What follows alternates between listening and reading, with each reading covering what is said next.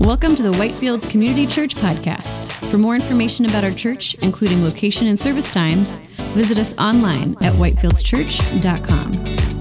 If you are blessed by this message, please consider sharing it with others and leaving a rating or review on your favorite podcast app.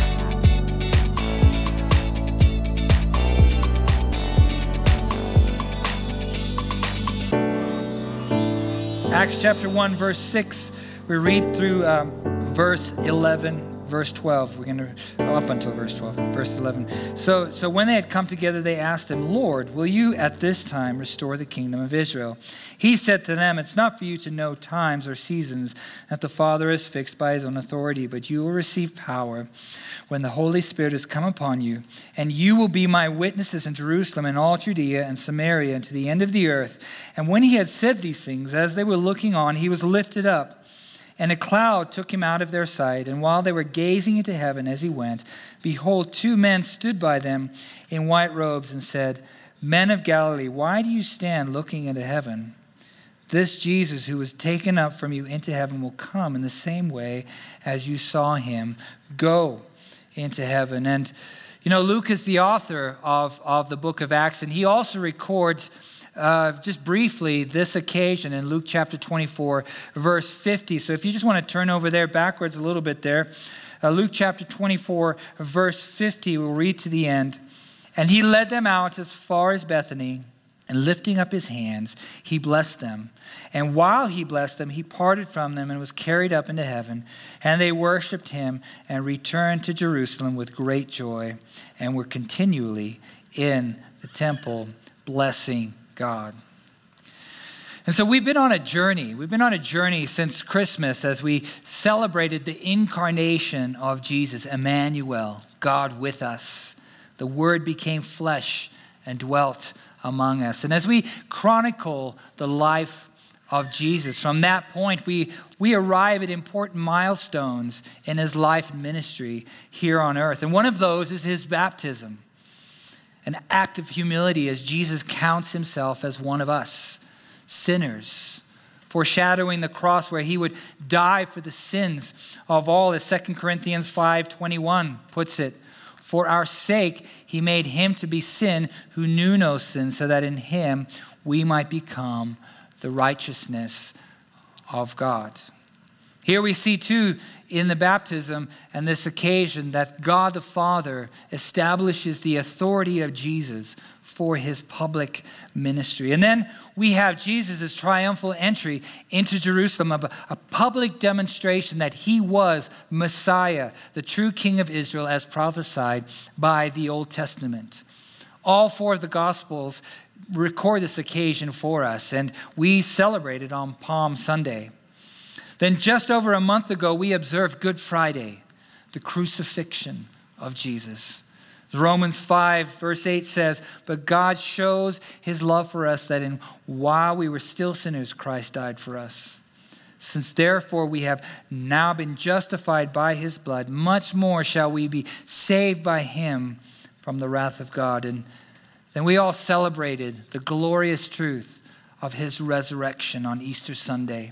And as it goes on there in Romans chapter 5, verse 10, "For if while we were sinners, we were reconciled to God by the death of his Son, much more now that we are reconciled shall we be saved by his life. More than that, we also rejoice in God through our Lord Jesus Christ, through whom we have now received reconciliation." Through his death and resurrection, as Ephesians 2 puts us, we were afar off and he brought us near. We were afar off. He brought us near, and Jesus has become our peace.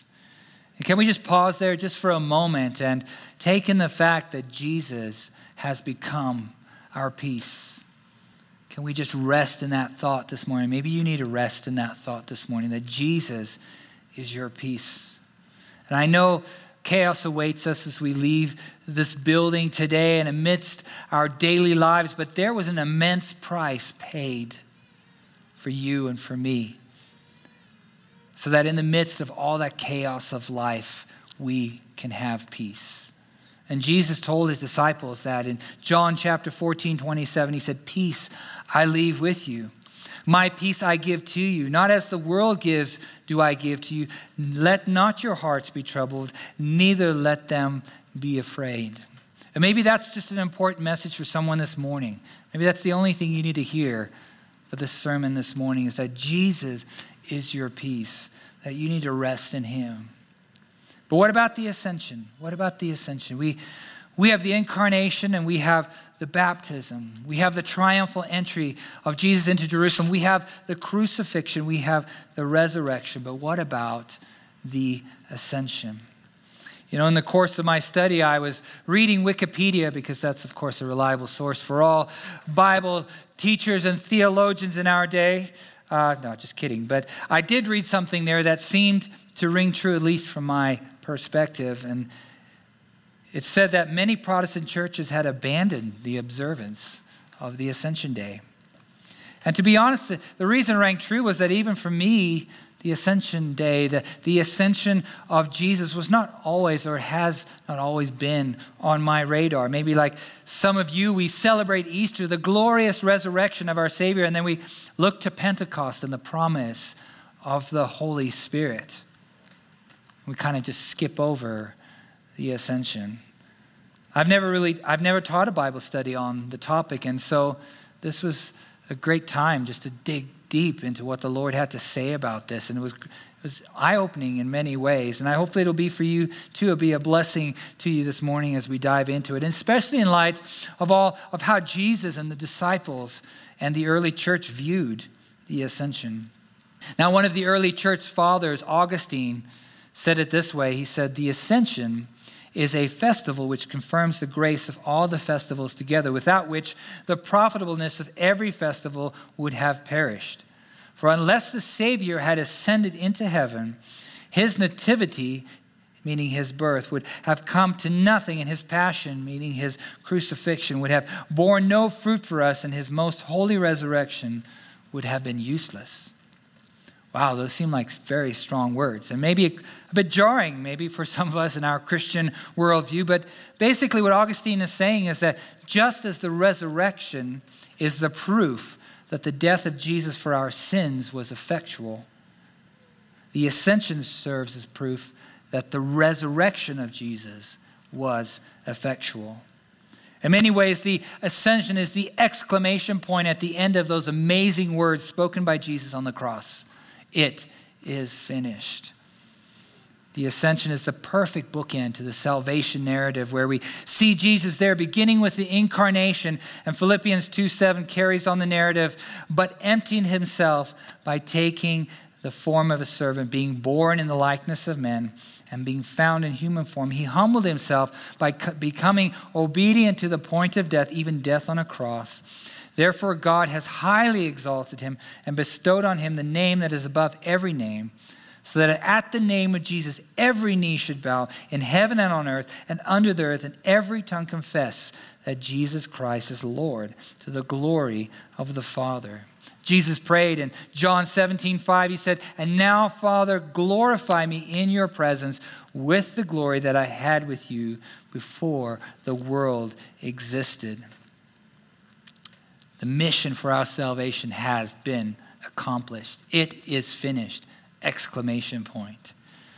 And from the incarnation to the ascension is a critical part of the salvation narrative. And today we are going to look at why it's so important for us not only to think about it today on Ascension Sunday, but every day. So here's our sentence for this morning, which will serve as an outline for our study this morning. And this is just a great way of getting a synopsis of what our study is going to be today. So when you leave today, you will have some way of remembering what we have talked about and studied this morning. So I encourage you to take a picture of it, maybe write it down. It's in the YouVersion app on your Bible app. All my notes are in there, and all the scripture passages that we'll be going through are also all going to be in there. And so our sentence for today: the ascension of Jesus establishes a seat of power in order that we might fulfill our divine purpose as we prepare for his return. The ascension of Jesus establishes a seat of power in order that we might fulfill our divine purpose as we prepare for his return. So let's return to our text there in Acts chapter 1, and let's read as we get to the first part of our sentence. The ascension of Jesus establishes a seat of power. And we read there in verse 6, so when they had come together, they asked him, Lord, will you at this time restore the kingdom to Israel? Now these guys are starting to sound like a broken record with this, aren't you going to restore things to Israel thing? You know, they don't seem to have got it. They are still blind to the reality of what Jesus had accomplished. And I know I'm being a bit facetious here, but it seems what they're saying is like, okay, Lord, you suffered a brutal and a horrible death on the cross. And we're eternally grateful. We thank you for that, Lord. And then you resurrected from the dead, and that was like amazing. That's amazing. You were like dead, and then you're like undead. That's just amazing. But the bigger question is when are you going to overthrow the Romans? You know, when is Israel going to be a nation again? You know, when are you going to establish your kingdom here on earth and rule as king from the throne in Jerusalem? You've been doing your thing here. That's great. You've been doing your thing, and that's working out and stuff, but it's time to get to the real business at hand, and that's the Romans are still here, and they need to go. And then Jesus replies to them in verse 7. He said to them, it's not for you to know times or seasons the Father is fixed by his own authority. Jesus saying, guys, you're asking the wrong question. You're asking the wrong questions. And I'm glad Jesus is so patient with them and patient with us as well. So many times we are asking the wrong questions. And this was the first of many times that Jesus had to redirect their questions. In John 16, in preparation for this very moment, Jesus says, I've been telling you all these things, and sorrow has filled your heart. But none of you has asked me, where are you going? Why was it important that Jesus ascended into heaven? And why was it important to those who watched him ascend? And why is it important to us today? Well, first and foremost, it was to establish, as it is in our sentence, to establish the true seat of power over all things, seated at the right hand of power, seated at the right hand of the Father. Not on a throne in Jerusalem, but in the heavens above. And the Apostle Peter, who stood in sorrow when Jesus said that he needed to go and that the Christ had needed to suffer many things before that happened, Peter even rebuked him when he said that. He would finally understand where the true seat of power lay, as he later would write in 1 Peter 3:22, Jesus Christ, who has gone into heaven and is at the right hand of God with angels, authorities, and powers having been subjected to him. And Peter would also testify to this very event 10 days later as he preached in boldness, filled with the Holy Spirit, saying in Acts 2:32, this Jesus God raised up, and all of that we are all witnesses, being therefore exalted at the right hand of God. The conquering king returning to his rightful place of power, seated at the right hand of the Father. Jesus said in Revelation 3, I conquered and I sat down with my Father on his throne. This morning, he is the King of Kings and he is the Lord of Lords.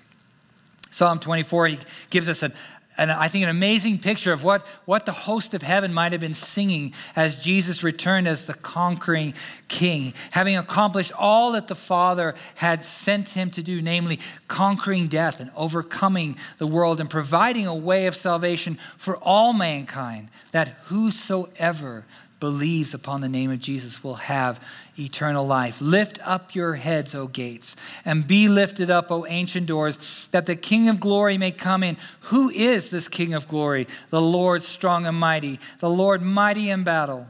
Lift up your heads, O gates, and lift them up, O ancient doors, that the King of glory may come in. Who is this King of glory? The Lord of hosts. He is the King of glory. And Hebrews 10:12 puts it beautifully. But when Christ had offered for all time a single sacrifice for sins, he sat down at the right hand of God. It is finished! Exclamation point. The old hymn says, the head that once was crowned with thorns is crowned with glory now. A royal diadem adorns the mighty victor's brow. The highest place that heaven affords is his by right, the King of kings and Lord of lords, in heaven's eternal light. So what does Jesus do now that he has ascended to the right hand of the Father? Well, last week we saw in Matthew chapter 28, as Jesus was giving the Great Commission to his disciples, he said to them, all authority in heaven and on earth has been given to me. So what is he doing with all of that authority? Well, first of all, he is governing the universe.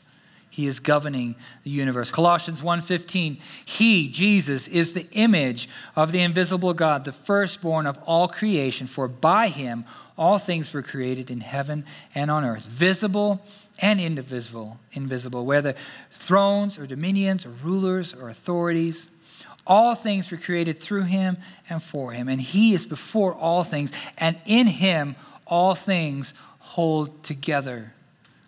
And Hebrews 1:3 says he upholds the universe by the word of his power. I don't know about you, but my little pea brain can't necessarily wrap my mind around that kind of power. That the word became flesh, dwelt amongst us, and holds the world together. But what I do know is that it does bring me comfort and peace this morning, that in the midst of the chaos of life, I know someone who sees it and can walk me through it, that the ruler of our universe is also the ruler of my heart.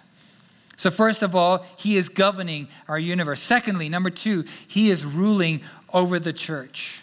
Now this might come as a shock to some of you, but Pastor Nick is not the head of Whitefields Community Church. I'm certainly not. Our elder board does not rule this church, though they are gifted, wise, and godly men. No, Jesus is the head of his church, his bride, Whitefields Community Church. As Colossians 1:18 says, he, Jesus, is the head of the body, the church.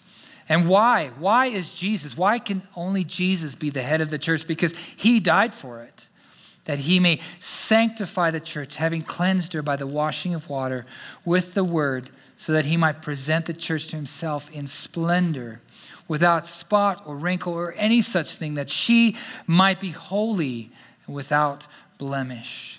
There's no leader here at this church that can do that. Only Jesus.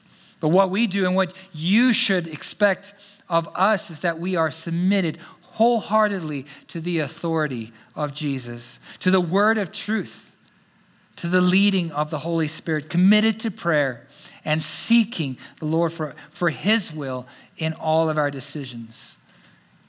You know, we want Jesus to be glorified in us and in this church through the preaching of the word in worship, in song, and in prayer and fellowship and the breaking of bread together.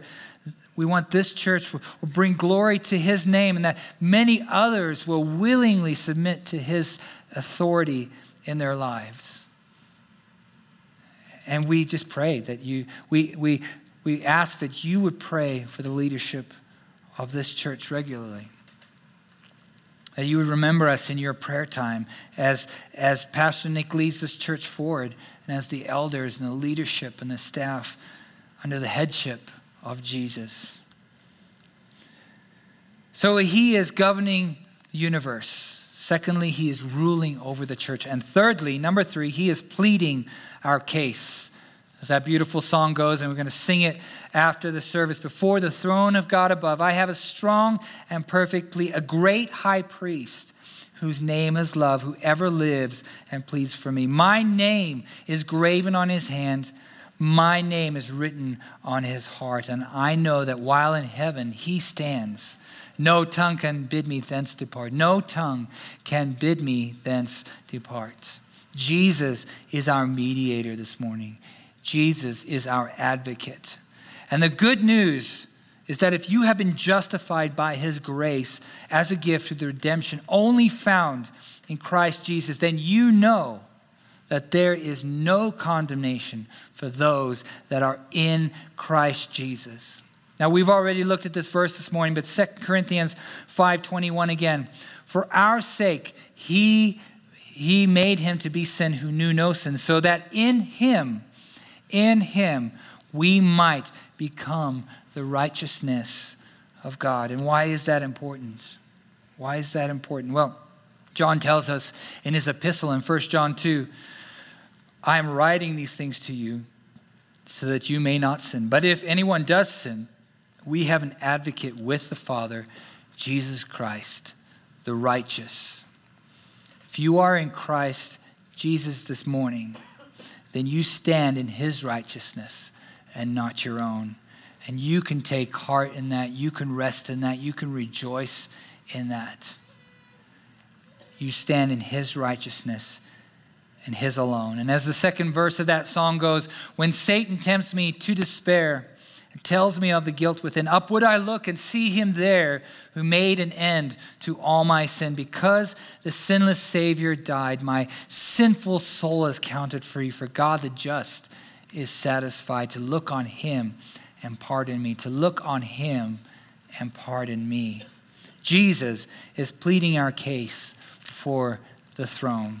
And lastly, number 4, Jesus ascended to heaven to prepare a place for you and for me. Jesus tells his disciples in John 14, verse 1, let not your hearts be troubled. Believe in God. Believe also in me. In my Father's house are many rooms. If it were not so, would I have told you that I go to prepare a place for you? And if I go and prepare a place for you, I will come again and I will take you to myself, that where I am, you may be also. Just another reminder that this place is not our home. This world around us is not our home. That house that you're paying on, that apartment that you're renting is nothing compared to what God has prepared for you and I. Those things that we toil a lifetime for will pale in comparison to all God has planned for those who are in Christ Jesus. Eye has not seen, nor ear heard, nor have entered into the heart of man the things which God has prepared for those who love him.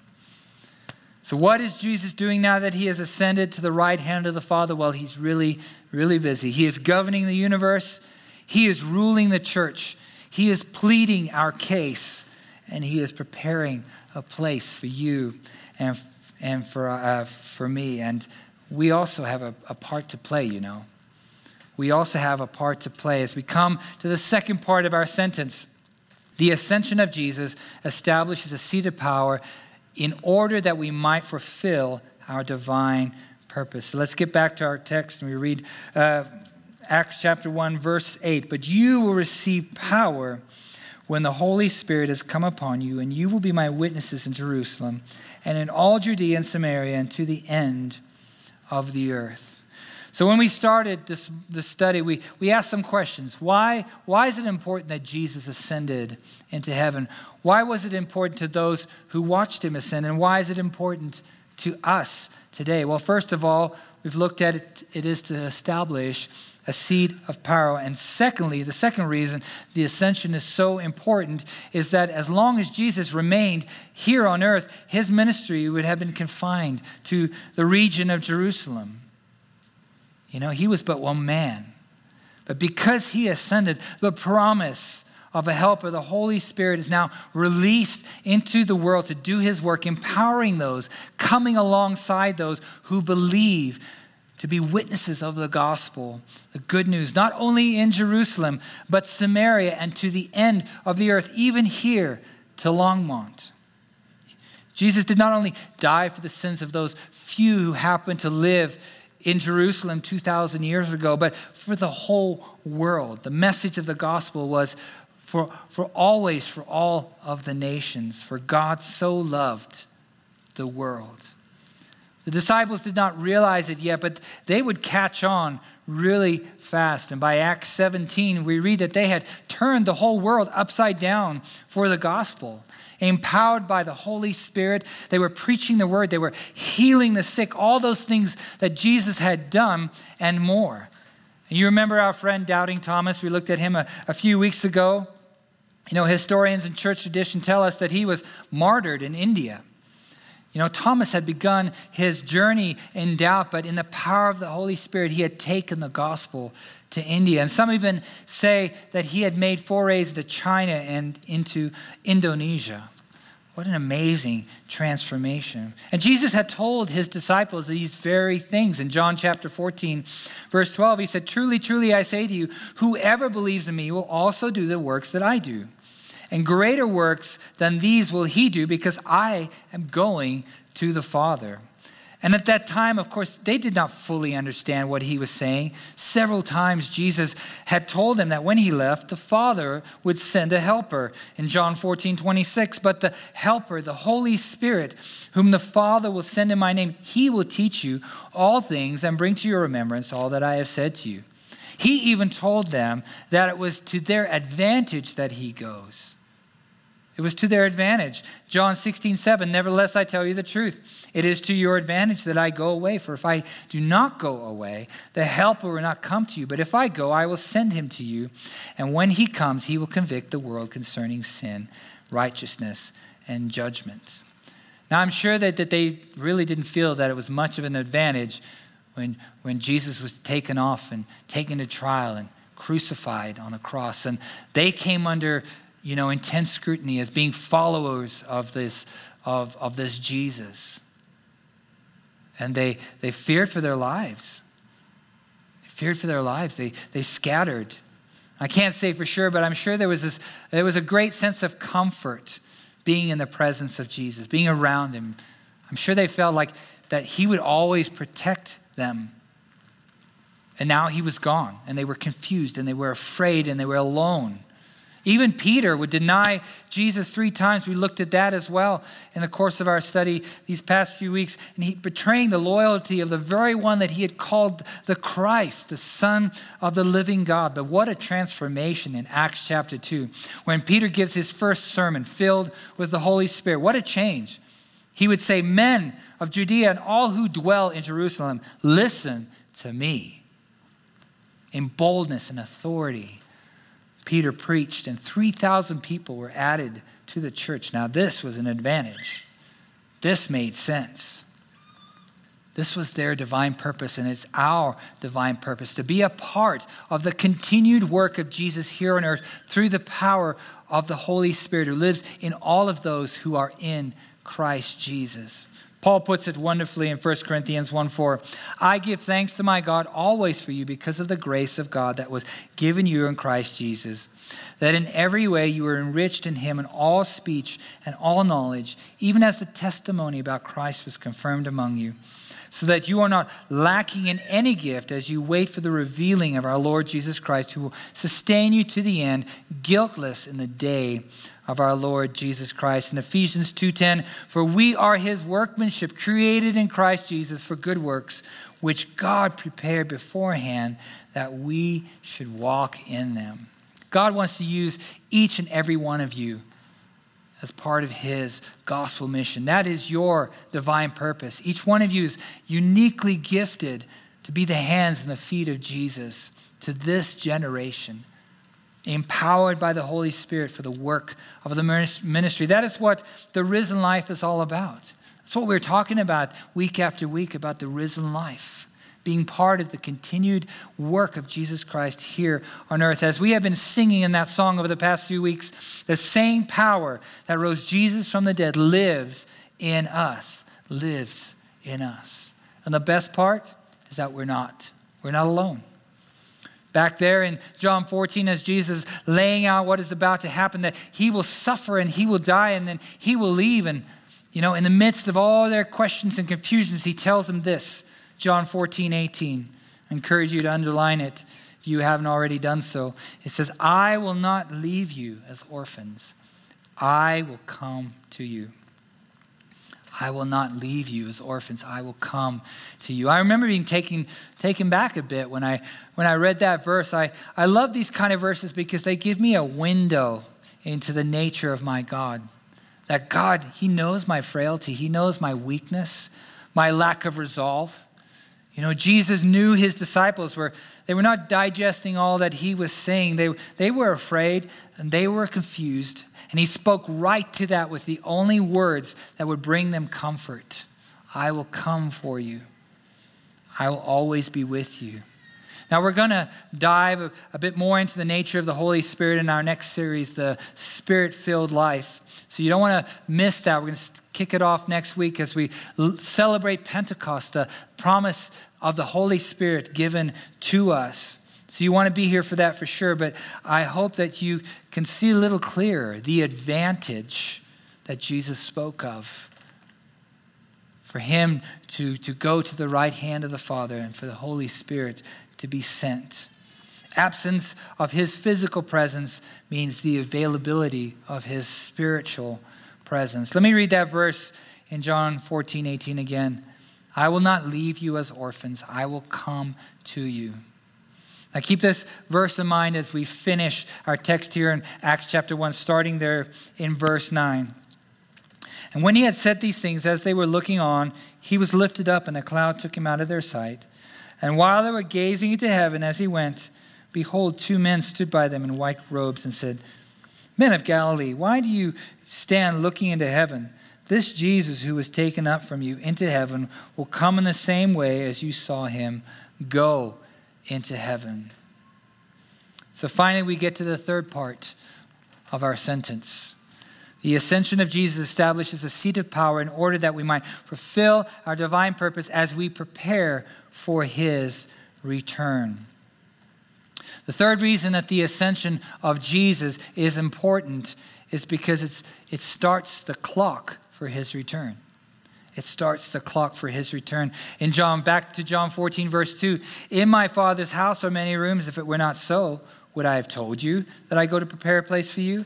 And if I go and prepare a place for you, I will come again and will take you to myself. And where I am, you may be also. And how is Jesus going to return for his church, for his bride? Well, he's going to return the same way that he ascended, as pointed out by these men dressed in white robes, physically and visibly. It's not going to be in the cover of darkness or in secret or in the spirit. It will be obvious to the whole world. As Paul points out in 1 Thessalonians 4, verse 16, for the Lord himself would descend from heaven with a cry of command, with the voice of an archangel, and with the sound of the trumpet. And the dead in Christ will rise first, and we who are alive, who are left, will be caught up together with him in the clouds to meet the Lord in the air, and so we will always be with the Lord. Therefore, encourage one another with these words. Encourage one another with these words. We can take heart in the fact that our ascended King will return for his church. And until that day happens, we have the comfort of the Holy Spirit leading us forward. We are not orphans, but children of the living God who will one day spend eternity. We will one day spend eternity with our Savior and our King in heaven. I know that I'm looking forward to that day, and I hope that you are as well. But as we close today, I want to draw your attention to the reaction of the disciples to the ascension of Jesus. Back there in Luke chapter 24, we read that at the beginning of our study. So you just want to turn back there to Luke chapter 24. We're going to read from verse 51. While he blessed them, he parted from them and was carried up into heaven. And they worshiped him and returned to Jerusalem with great joy, and were continually in the temple blessing God. Wow. And they worshiped him and returned to Jerusalem with great joy. Jesus had told his disciples in John 16 that when they saw him ascend into heaven, that they would finally understand and that their sorrow would be turned into joy. And that's exactly what happened. And they returned to Jerusalem rejoicing, waiting on the promise of the Holy Spirit. And they probably remembered all of those conversations Jesus had with them. And now they all made sense. And armed with the knowledge that he would return, that he would never leave them, that the power of the Holy Spirit would be upon them. They prepared for his return by being witnesses of the gospel to all the nations. There is a phrase that people say about Christians sometimes, that we are so heavenly minded, we are no earthly good. And that can be true if we're just kind of holding on, surviving here on earth until Jesus returns in our bunkers like, Lord, come quickly, you know. But to be truly heavenly minded is to know that God has called us to be earthly good, to be the hands and the feet to a world that desperately needs him. Now, I've referenced John chapter 14 through 16 quite a bit today. So You have a homework assignment this week in light of all that we have talked about, and that is to read those chapters. Read those chapters in your quiet time. Meditate on them this week. John 14 through 16, Jesus having this real heart-to-heart conversation with his disciples. And then in chapter 17, he prays for them. And then he prays for us. I don't know if you knew that. He prays for us in John chapter 17 in the high priestly prayer it's called. So my encouragement to you, read those chapters 14 through 17, and let God bring you comfort and peace in his word. The ascension of Jesus establishes a seat of power in order that we might fulfill our divine purpose as we prepare for his return. You have been listening to a message from Whitefields Community Church in Longmont, Colorado. For more information and audio content, visit us at whitefieldschurch.com. Make sure to tap the subscribe button if you would like to have new messages delivered to your device every week when they are released. If you have been blessed by this message and would like to support our ministry, you can do so by leaving us a review on Apple Podcasts or by giving a donation to our church on our website at whitefieldschurch.com.